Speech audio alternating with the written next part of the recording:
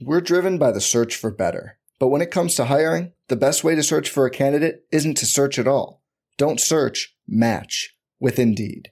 Indeed is your matching and hiring platform with over 350 million global monthly visitors, according to Indeed data, and a matching engine that helps you find quality candidates fast. Leveraging over 140 million qualifications and preferences every day, Indeed's matching engine is constantly learning from your preferences. Join more than 3.5 million businesses worldwide that use Indeed to hire great talent fast. And listeners of this show will get a $75 sponsored job credit to get your jobs more visibility at Indeed.com/Blue Wire. Just go to Indeed.com/Blue Wire right now and support our show by saying you heard about Indeed on this podcast. Indeed.com/Blue Wire. Terms and conditions apply. Need to hire? You need Indeed.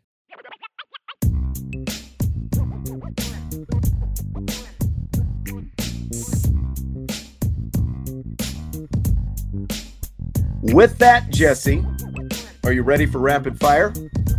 Yes, I am ready for rapid fire. And you know what? Today, I came with my own question. I was tired of you kicking all the questions off. It's my turn to lead the charge this week. So, question I saw, based on what I saw the other day, I saw the tweet from Dara Mabrey, and I saw that, she tore her ACL, and she's more than likely, not more than likely, she is done for the year. So my question for you is, how does Dara Mabrey's career-ending knee injury impact the women's team going forward? And then I had another question. Gotta remind you it's Dara, first of all. How does Dara Mabrey's career-ending knee injury impact the Irish women going forward? And another thing I wanted to add on to it, does this adding the mid-season early enrollee seem much bigger now that an injury like this occurred? Well, I do, because she's obviously going to be gone now. And so that in terms of the guards, like Niele Ivey was able to run out a lot of different looks and a lot of different lineups, mixing and matching and stuff like that. I would lean toward the freshman KK Bransford is probably going to be in the starting lineup now. Now, a little bit more athletic, not near the three-point shooter that Dara is. Like, Dara had 33 threes, I believe it was, this season. Bransford is 1 for 7, so you're not going to get that. But she's quick and athletic. She'll show up at the defensive end of the floor. And, like Sonia Citron, who's one of Dara's best friends, actually, on the team as well, she made 18 three-pointers in the first 17 games of the season. She made 6 the other night and actually hit her first 6 after Mabrey's injury. So I think that she is fully capable of being able to step up and start shooting with some more volume, like, just like more, see her starting to take more shots. And so, like, the one thing I wonder, like, when you add a Bransford who is not going to be a three-point shooter,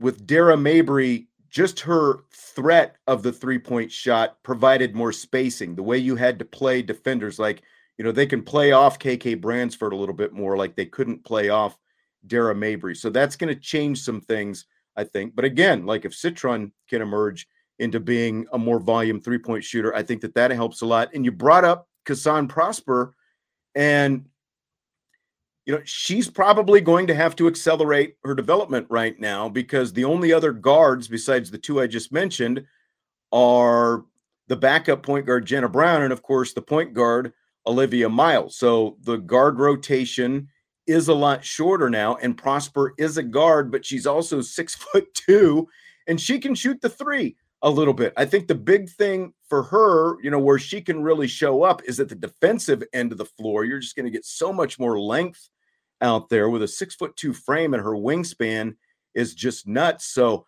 I think that Cass Prosper's development is going to have to accelerate now, and we'll see what that looks like, because you can still see her kind of feeling her way through some things out there when she's out on the floor. But I think they're going to have to see more of her now. And again, especially from a defensive aspect, that can be a really good thing.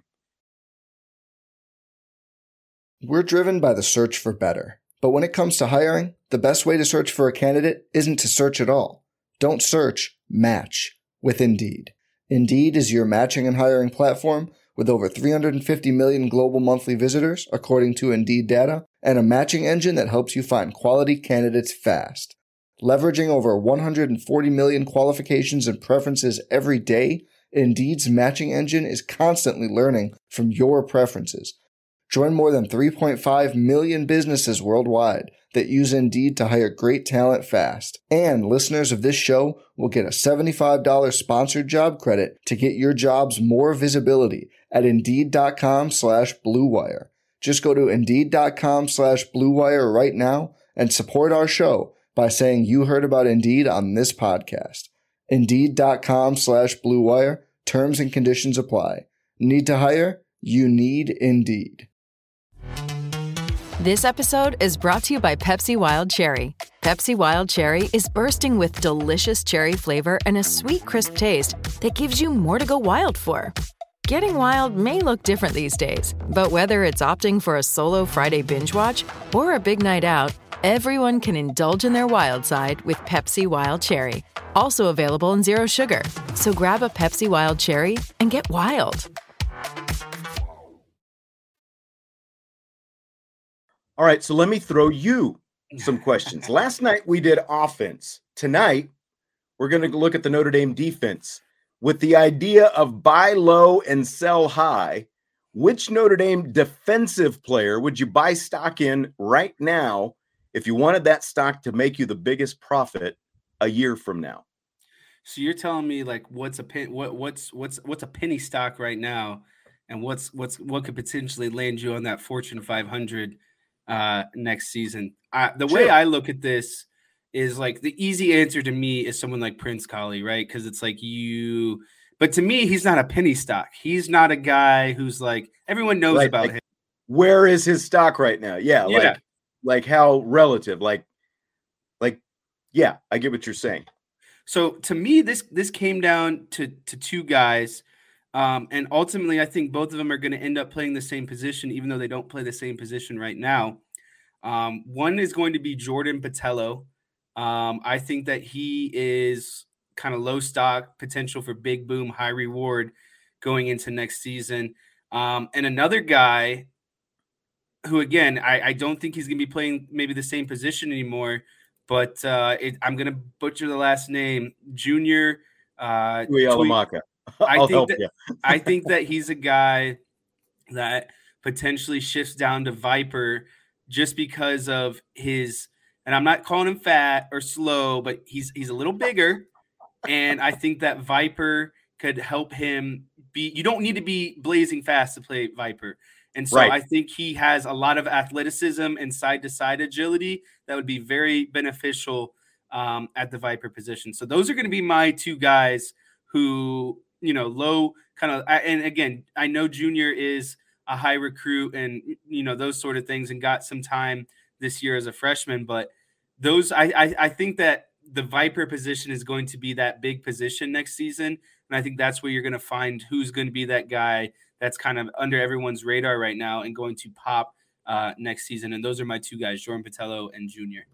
Yeah, I mean, that's one of the biggest questions because you've got to replace two guys on that side, both Foskey, your starter, and your number two guy, Adam Alola. So you've got to have someone step up there. And Jordan Botelho was one of the first people I was thinking about as well. And I saw Xavier Watts brought up. And again, like relative, like where is his stock right now? Again, like if you're going to go 1 to 10, like where is Xavier Watts stock? Because it already took a little bit of a bump because we started to see him play a little bit more at the end of the season. So I would still put him in that mix, though. I think he's a good one because he wasn't he wasn't in the starting lineup.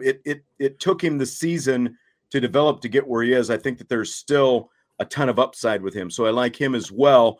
And this is the other one that I like a lot that Tommy pointed out, and that's Jaylen Sneed. And now jumping too high, on Sneed already. I know everybody loves Sneed. So, so again, like you could make the argument, is his stock low enough, like you said, in that penny range to where you're going to get full value when it's all said and done if he comes close to reaching his potential. But if he's able to get over there at Rover, and then you're playing, a couple of those other guys inside more, and Jaylen Sneed is able to, to give you some, like nickel is a potential question, even though you have the Oklahoma State guy coming in, like that's a potential spot for him. We think it's a fairly natural spot for him, but Botelho would be my one. Jaylen Sneed would be my number two. And I do like Xavier Watts. He would be my third one as well.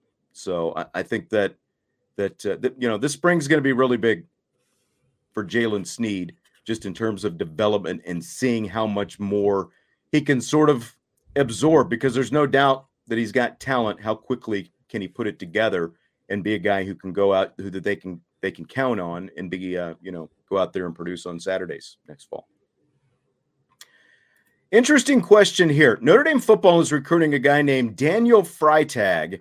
He's a wide receiver who also wants to play basketball in college. Now, it's not like it's not necessarily a deal breaker for him, I guess, if he can't play basketball, but he's interested in playing both football and basketball if he can. So what are your thoughts on letting a player play both of those sports potentially in college if you're recruiting him? I don't know the last time I've seen a football and basketball combination. You predominantly kind of see, especially, at Notre Dame, the football and baseball track, Jeff Samardzija, Golden Tate. What was the guy that played outfield for Notre Dame and also wide receiver? He was a junior. Torrey Hunter Jr. Exactly. That's who I was thinking of. It's a lot easier when you can do it, because those seasons, one's in the fall and one's in the spring. What would make it hard about basketball is, basically when the school semester starts, even though basketball isn't, maybe having full organized practices, they're still doing, team shoot around scrimmages, whatever it might be. And then you start basketball, like they start practicing in October and the season starts in November when the football season's and that's going. Obviously in the heart of the football season. And so how do you balance those things and get good quality time on both ends? And it's even harder for me because I didn't play basketball, right? Like that was never really an issue for me. I was not lucky enough, but I did it in a way where, I focused all my attention mainly to football in the fall. And then as soon as, that ended, it was baseball through the winter and then obviously into the spring. And so for me, I don't have an issue with it as long as, again, you're getting both quality, you're putting in quality time on both ends and it's not affecting either side of the coin. And I think the best example of this on seasons that potentially overlap is when Pat Connaughton did basketball and played baseball, because there obviously had to be some sort of conflict, and it obviously worked out for him because, the guy got drafted in both leagues. So I think if Pat Connaughton could get it done, I think it might be a little bit harder for football, basketball, but I definitely think it could still get done. I think football, basketball in college has got to be the toughest, because even like with Connaughton, like you're talking about, basketball ends sometime in March, unless you go to the national championship game, that it's early April. But, so that's like the first month and a half of your baseball season. But he could, like Connaughton, because he was a pitcher and not a hitter, he could still get over, throw a bullpen session once or twice a week, even though he wasn't with the team. And like, I remember the NCAA tournament ended one year and he bolted straight back to town. And I think he went downtown to what was then Kovaleski, now Four Winds Field, to pitch, for Notre Dame in a night game. So I think it's a little bit, you're going to miss some. With basketball, what makes it so tough is, again, like, you're going to miss, especially if you end up in a bowl game or if you're in the college football playoff, you're going to miss a good 2 months of the season. And what about your off-season work as well, where like the football players are doing conditioning during the summer and it's all team conditioning and stuff like that? And well, the basketball team is doing stuff as well. So there's definitely got to be an openness and a willingness by both head coaches. And a lot of times coaches will say, yeah, sure, we'll let you do it. But then once push starts coming to shove, I think guys start getting a little bit more territorial. But it's been done before, like Charlie Ward at Florida State. I realize this was before your time, but Charlie won a Heisman Trophy on the football field, and then he went to play in the NBA with the New York Knicks after that. Like Tony Gonzalez did both at Cal, and Julius Peppers did both at North Carolina. And those are like the higher profile type guys, but it has been done before. So it's not like it's never been done. It's about the willingness, I think, of the coaches and how much they think he can contribute, because again, it's going to start not only cutting into your regular season, but it'll cut into your off seasons as well. When you're talking about developing and getting ready for the next season and that kind of thing. So I think it's really interesting. I don't remember, another guy popping up like this that was baseball, football. Like you said, there have been other two-sport guys, but it seems like most of them show up in baseball. There's a lacrosse guy though as well. So it seems like Marcus Freeman is potentially open to it. So I'll be really curious to see where this goes with Freitag. Yeah, I think it ultimately just boils down to what you were talking about, the willingness of the coaches to be able to work, with each other. And honestly, too, what impact the player has, because if he's a stud on both teams, obviously both teams are going to want him, and you're going to be maybe more okay with them missing time here and there because of, the impact that that they can make once they're, a full-time kind of participant. Yeah. Seeing like Chi-Town said the Four Horsemen played basketball too, but I realized that under Rockney, who coached almost every sport at Notre Dame at one time. Yeah. And like 100 years ago, it's around 100 years ago at this point, things were a little bit, like the seasons, like the college football season even was shorter, and the off-season workouts were shorter and all that kind of stuff. Times were simpler. I don't think it was as hard to make these in.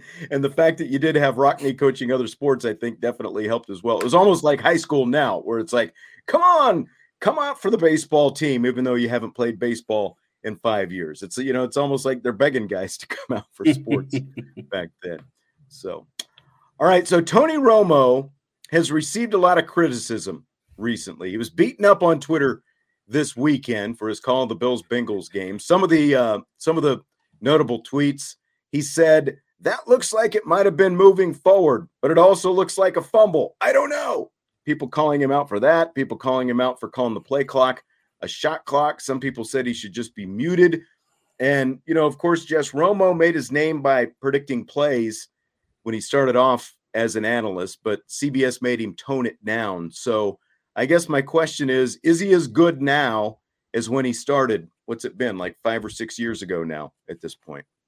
Yeah, it has been 5 or 6 years ago. Listen, I never have an issue listening to a Tony Romo game, and it's not because of what everyone's probably going to say. Oh, he was a Dallas Cowboy or, any of those sort of things. And I enjoyed Romo, but I just think he's a pure analyst. I think he knows the game. I think he gets excited about the game. I think he teaches you the game in a way that doesn't make you feel kind of like he's, demeaning you or talking down to you or, but I do think at times there are instances where he's just kind of flaunting. Yes, he does know probably a little bit more than what he should talk about in certain situations and stuff like that. But, I think that Tony Romo is just as good now as he was when he first started as a TV analyst. I don't think that he's dropped off it by any means. And again, if Tony Romo's doing a game, I am never upset. I'm always looking forward to it. I can't say the same about Greg Olsen, but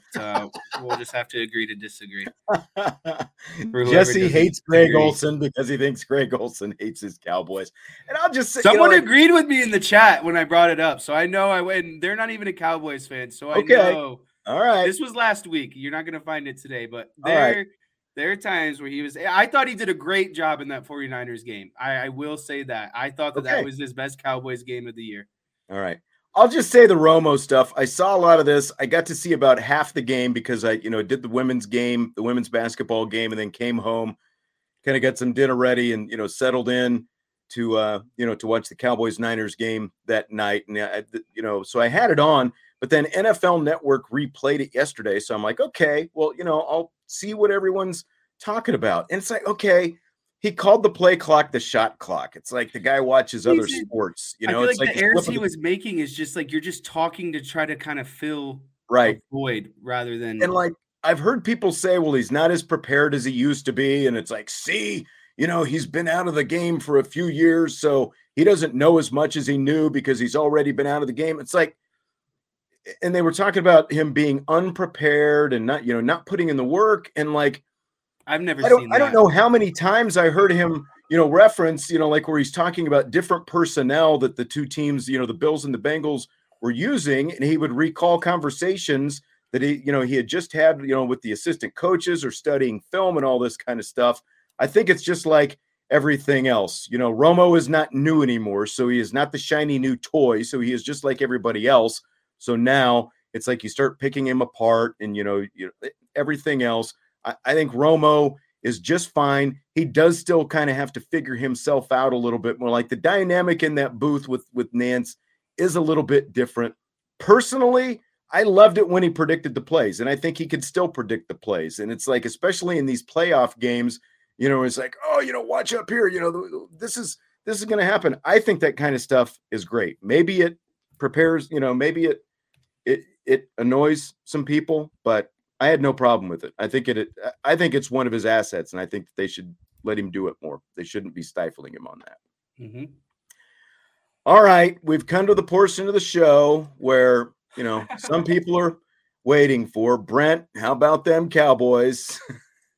and of course he wants to know if the 49ers defense will shut down Philly's offense. And Salty was saying earlier that we were just stalling by not getting to the point. So let me ask you this. Let me, I'm going to save this other one. Yeah, I'm going to save this other one. Let's just get in with this. Ross Tucker says, "Oh man, I was hoping for the easy one first. The biggest. You want to go with the other one? You want to go with the other one? It's the biggest bright spot of the Cowboys team. Okay, fill in the blank. Micah Parsons throwing Mike McGlinchey to the ground like a rag doll during Sunday's playoff game was blank.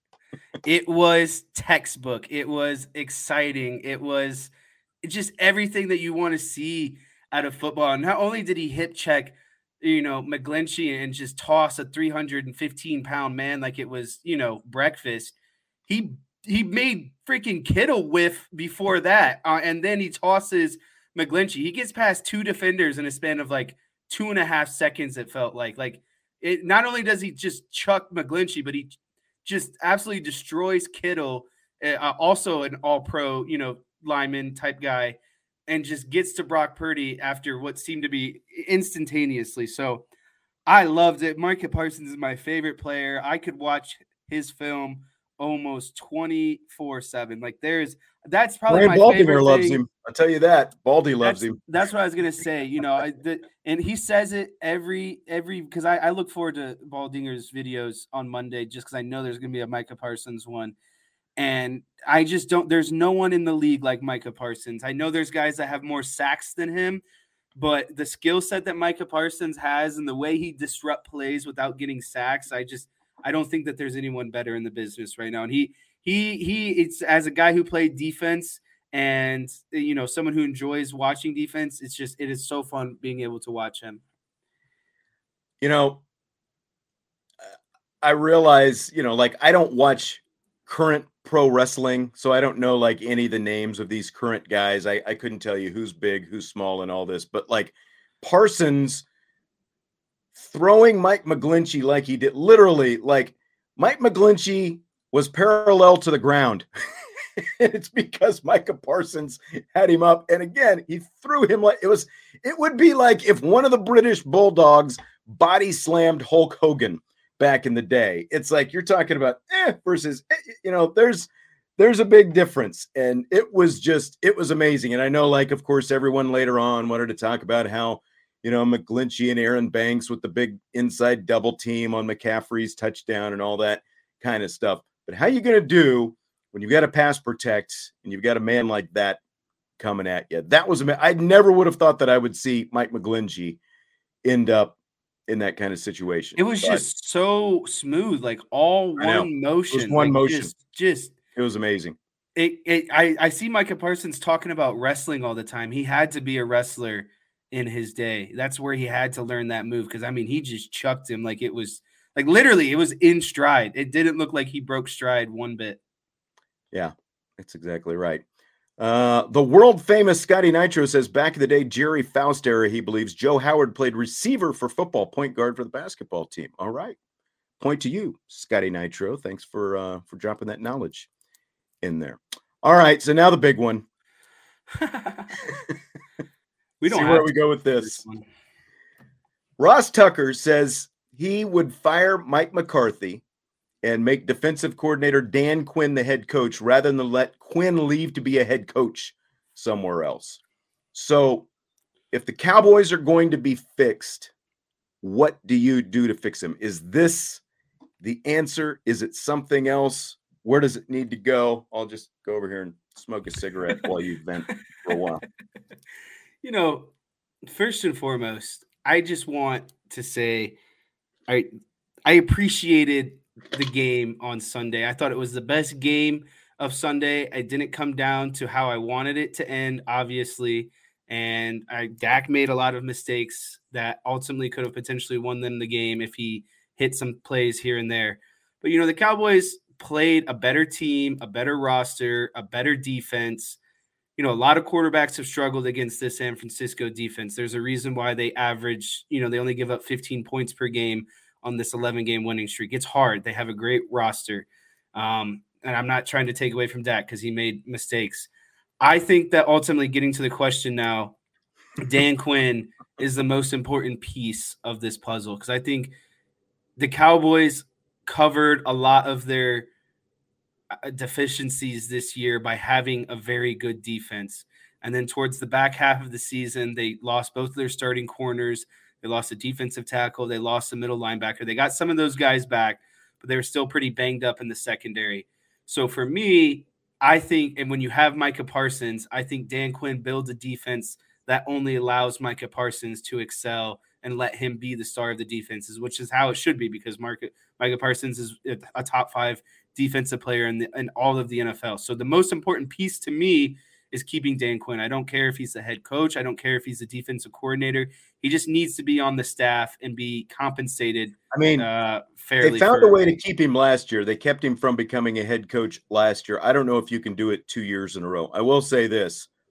Being a good coordinator does not necessarily make you a good head coach. Correct. And, you know, you can say that Dan Quinn was a good head coach in Atlanta because he had Matt Ryan before, you know, in Julio Matt Ryan Jones. prime, you know, before it went backwards. Yeah, he had Julio Jones, but he also had the guy who's calling the shots now in San Francisco. And, you know, that was a big part of it as well. And after he left, you saw a backstep every year until eventually he was fired as head coach. And even as a defensive-minded head coach, the Atlanta Falcons defense was not good his last couple of years, like really not good. So just keeping him around does not guarantee that the defense is going to be good. You need him as defensive coordinator. If you don't have him, you need somebody else. Personally, I would say this. I don't put it all on Dak. This was his worst year in terms of interceptions, but he also had a pretty good amount of touchdowns for missing 4 games during the season. I think it's time for to turn the page offensively. Kellen Moore was forced down Mike McCarthy's throat. He had to keep McCarthy. He was the only coach who was kept on from Jason Garrett's staff. I think it's time to turn the page. You don't have a Kyle Shanahan over there who has like a system. There are plays, but there is not a system. What do you hang your hat on?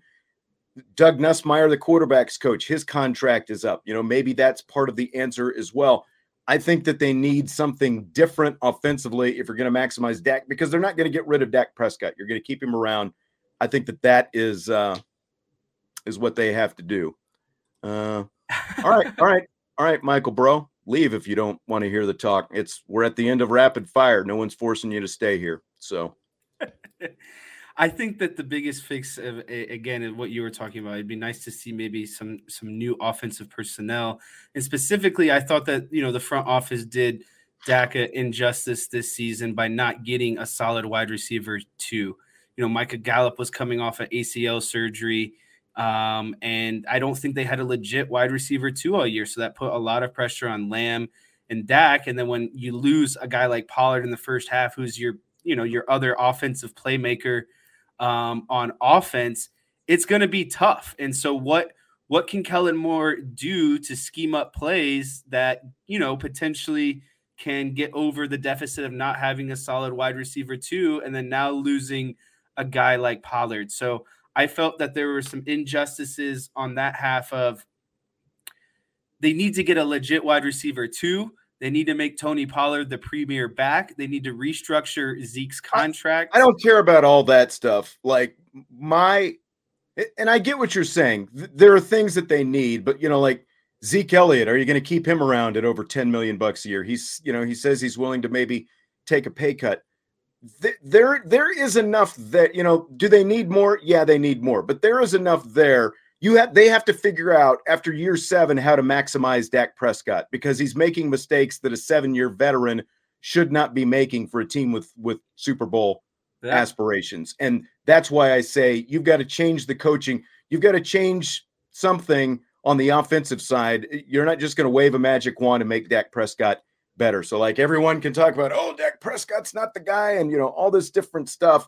You've got to figure out how to maximize him. And that's why I think it's time to turn the page. And I think that's why adding another solid wide receiver around him would help, because then you're not asking him to be that guy. He's not a Patrick Mahomes or Joe Burrow or that type of quarterback. Dak's a solid quarterback, but he's not a top 5, top 4, top 2, quarterback that could potentially take over and win you that game. So putting more around him, I think, is definitely an option. And then, in terms of they're going to have a lot of free agents, and I think they need to pick and choose wisely which guys that they bring back, because there's certain guys that are impactful and there's certain guys that you could live to walk with, like Donovan Wilson. Sign me up for like T.Y. Hilton at a bargain price for another year. I would love that. Thank you, Derek, by the way, for the super chat for the response. And Brent, Cowboys actually shut down CMC and Debo. That's what I mean. It was a great game. Won the game. It was a great game. I was thinking it was a great game, but it's like once they got to about that 7-minute mark and you start doing the math, you're a math guy. You had to know how that was going to play out. I was talking to my girlfriend about this last night, and I know she doesn't ultimately care, but I was just kind of venting a little bit. I could tell in Dak's eyes on the sideline that he just wasn't there. He was flustered. And I've seen the look in his eyes before where he wants it and he knows that he's going to go get it and he's going to lead his team. I just didn't see that look in his eyes, and I was afraid, but I was just like, you know what? Maybe I'm wrong. Maybe, things are going to turn a different way, but he just never looked like he had that fire, in his eyes. I never felt like he had that drive to take it over. Like I've seen him in the past where he's in the huddle, getting on everyone, giving everyone fist pumps all around the, like, I don't know. I just didn't see it in his eyes. They flustered him all night. And you could tell there's different schemes that they were running, on defense. They were disguising, they were confusing him.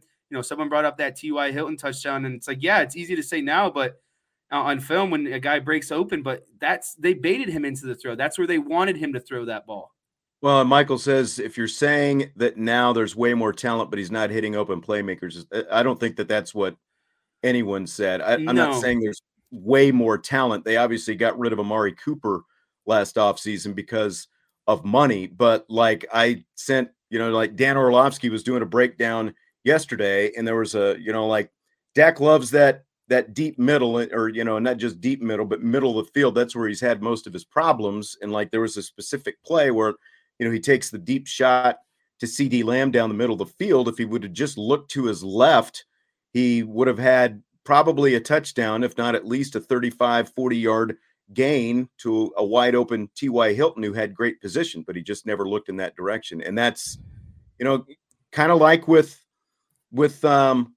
Drew Pine this year. It's like there's more to the field than just that one guy. You've got to see the whole field and actually go through your progressions. And Hey, thanks, Michael. I'm a big Drew Pearson fan too, myself. Every fan knows the right player in the right position can be a game changer.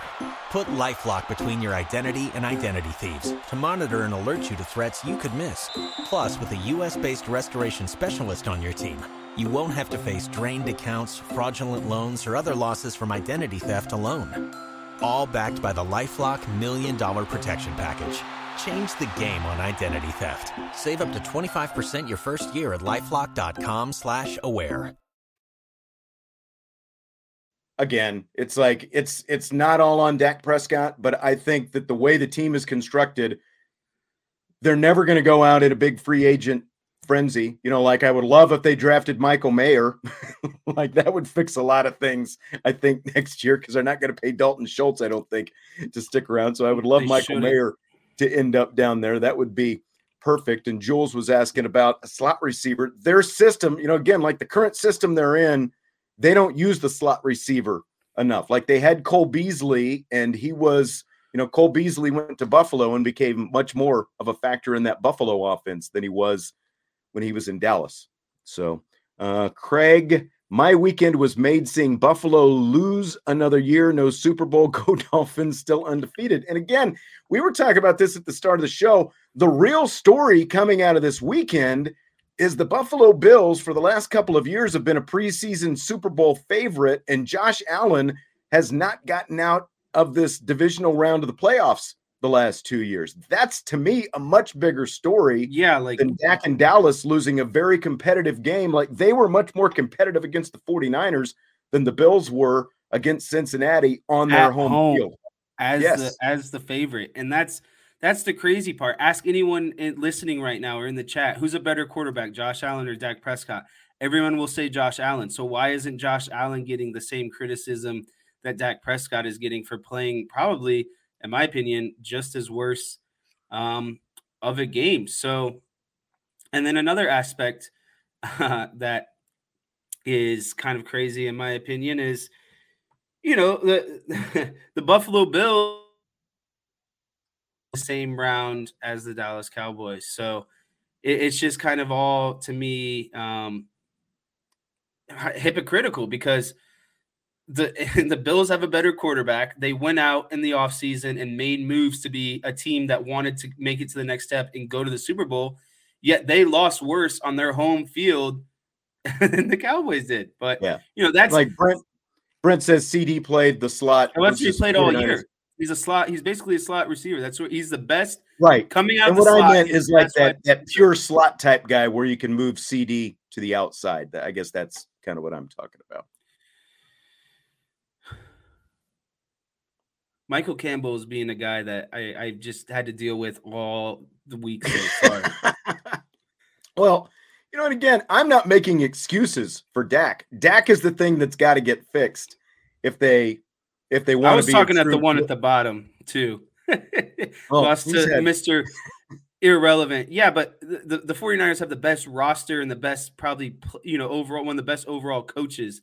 You know, anyone that steps in and plays quarterback in that system is going to be good. And defense. Let's not forget and they defense. have the best they have the best overall roster. You know, so it didn't come down to, was Dak better than Brock? Brock just had to do enough with the game plan that was given to him. And so I don't think that that's an apples to apples comparison. And that's another point that I've been trying to dispute this week. I have the worst friends. I have the worst group chats that I'm in, because there's nothing better than everyone pooping on a Cowboys fan parade after a loss. Okay, last question tonight. Was Dalton Schultz's play on the Cowboys' last drive, when he didn't get the foot down, worse than Dak's scramble at the end of last year's loss to the 49ers? Yeah, I do think so, because I think both plays were worse. The fact that he didn't. No, you got to tell. One's got to be worse than the other. No, I'm talking about. Two cannot be worse. One by definition has to be worse than the other, or they're equal. I'm saying that both of Dalton's plays, back-to-back plays. Oh, I got you. The one where he didn't get. Look, you and I have no love for Dalton Schultz. No love for Dalton Schultz. So again, bring me Michael Mayer, baby. I'm just like, I'm going to rub my sticks together for the next 3 months. Bring me Michael Mayer. to Dallas. Get I've Dalton seen Schultz some out of mocks town. where he's been down there. But yeah, I mean, it's Dalton Schultz. One needs to know, dude, you got all that space. Get both feet in. And two, he knows he needs to get forward progression going out of bounds. Those are two just like, come on, plays. And your boy Greg Olson, who played tight end, is like, you got to muscle up a little bit. You know, you gotta get yourself going forward. You've got to be going forward. That's the reason why Schultz is worth this. He's not physical. He just wants to go out there and catch passes. He doesn't do anything in the run game. Right. He doesn't do anything to lower his shoulder. He just wants to be a pretty boy and line up and catch passes all day. That's exactly it. Yeah, you're exactly right. And I had forgotten about the one where, you know, he didn't get going forward and get out of bounds. But that's 2 plays on the final drive that just kill you. They absolutely, you know, and then people want to bag on him for that last play with Zeke snapping the ball and stuff like that. It's like, it's going to be a desperation play. Did you really think it was going to be a play that was going to score? Like, come on. Right. Dalton, get your foot down. How hard is that? Because he was like, at least 3 or 4 yards from the sideline. You got to get that foot. You got to drag that foot. You got to get going forward. Both of them. Just inexcusable. And again, Dak has his share of the blame, and it is completely earned. And I said this last night when you weren't here, but, you know, I disparaged Dak to you, you know, in some texts, and I didn't hear from you afterwards on Sunday. I'm at my limit with Dak. And the point is, he's got a big contract. You're paying him all that money. He ain't going nowhere. They're not just going to get rid of Dak. So, if you're not going to get rid of Dak, you've got to do something that makes him better. And it starts, quarterback coach is a simple solution, but offensive coordinator, a system, an actual system. Shanahan has a system, you know, like I'd like the Eagles have a system. I would like to see a system. That's what I would go with if you're going to make Dak Prescott better. Dak is not tradable. He doesn't have their best option is to actually kind of restructure his contract, sort of like what a Patrick Mahomes contract. Yeah, no one's going to take on that money. That's and you're not cutting them. You know, the Cowboys that's part of the Cowboys' problem is the salary cap. You know, because of what they paid him and overpaying Zeke Elliott. I really want Zeke gone more than anybody, but I don't even know if that'll happen. I don't know. Jesse, we're going to go ahead and wrap it up on that. I promised that we would get all of the Cowboys grousing out of the way tonight. There's no more Cowboys till next season. This is it. Right. This is the purge. That's right. And, you know, try to mix some other teams in there when we talk about it as well by point of comparison, but never going to please everybody. Congratulations to all 49ers fans. You have an excellent team. It was a fun game to watch. Unfortunately, my team just didn't win in the end. My Super Bowl pick is still intact. I've got the Niners and Bengals. They're both still playing this weekend. And, you know, should be, you know, hopefully a couple of great games. I don't know. We'll talk more about them on Friday when we do our Friday rapid fire going into the weekend. Jesse, great stuff as always. Everyone else, appreciate you being here tonight. Appreciate your thoughts for Henry, who's still chilling on that couch back there behind Jesse and has not been yapping tonight. Hit the like button if you would on your way out. We've got the mailbag show coming up tomorrow. Vince and I will be here for that, so we will talk to you then on IB Nation Sports Talk.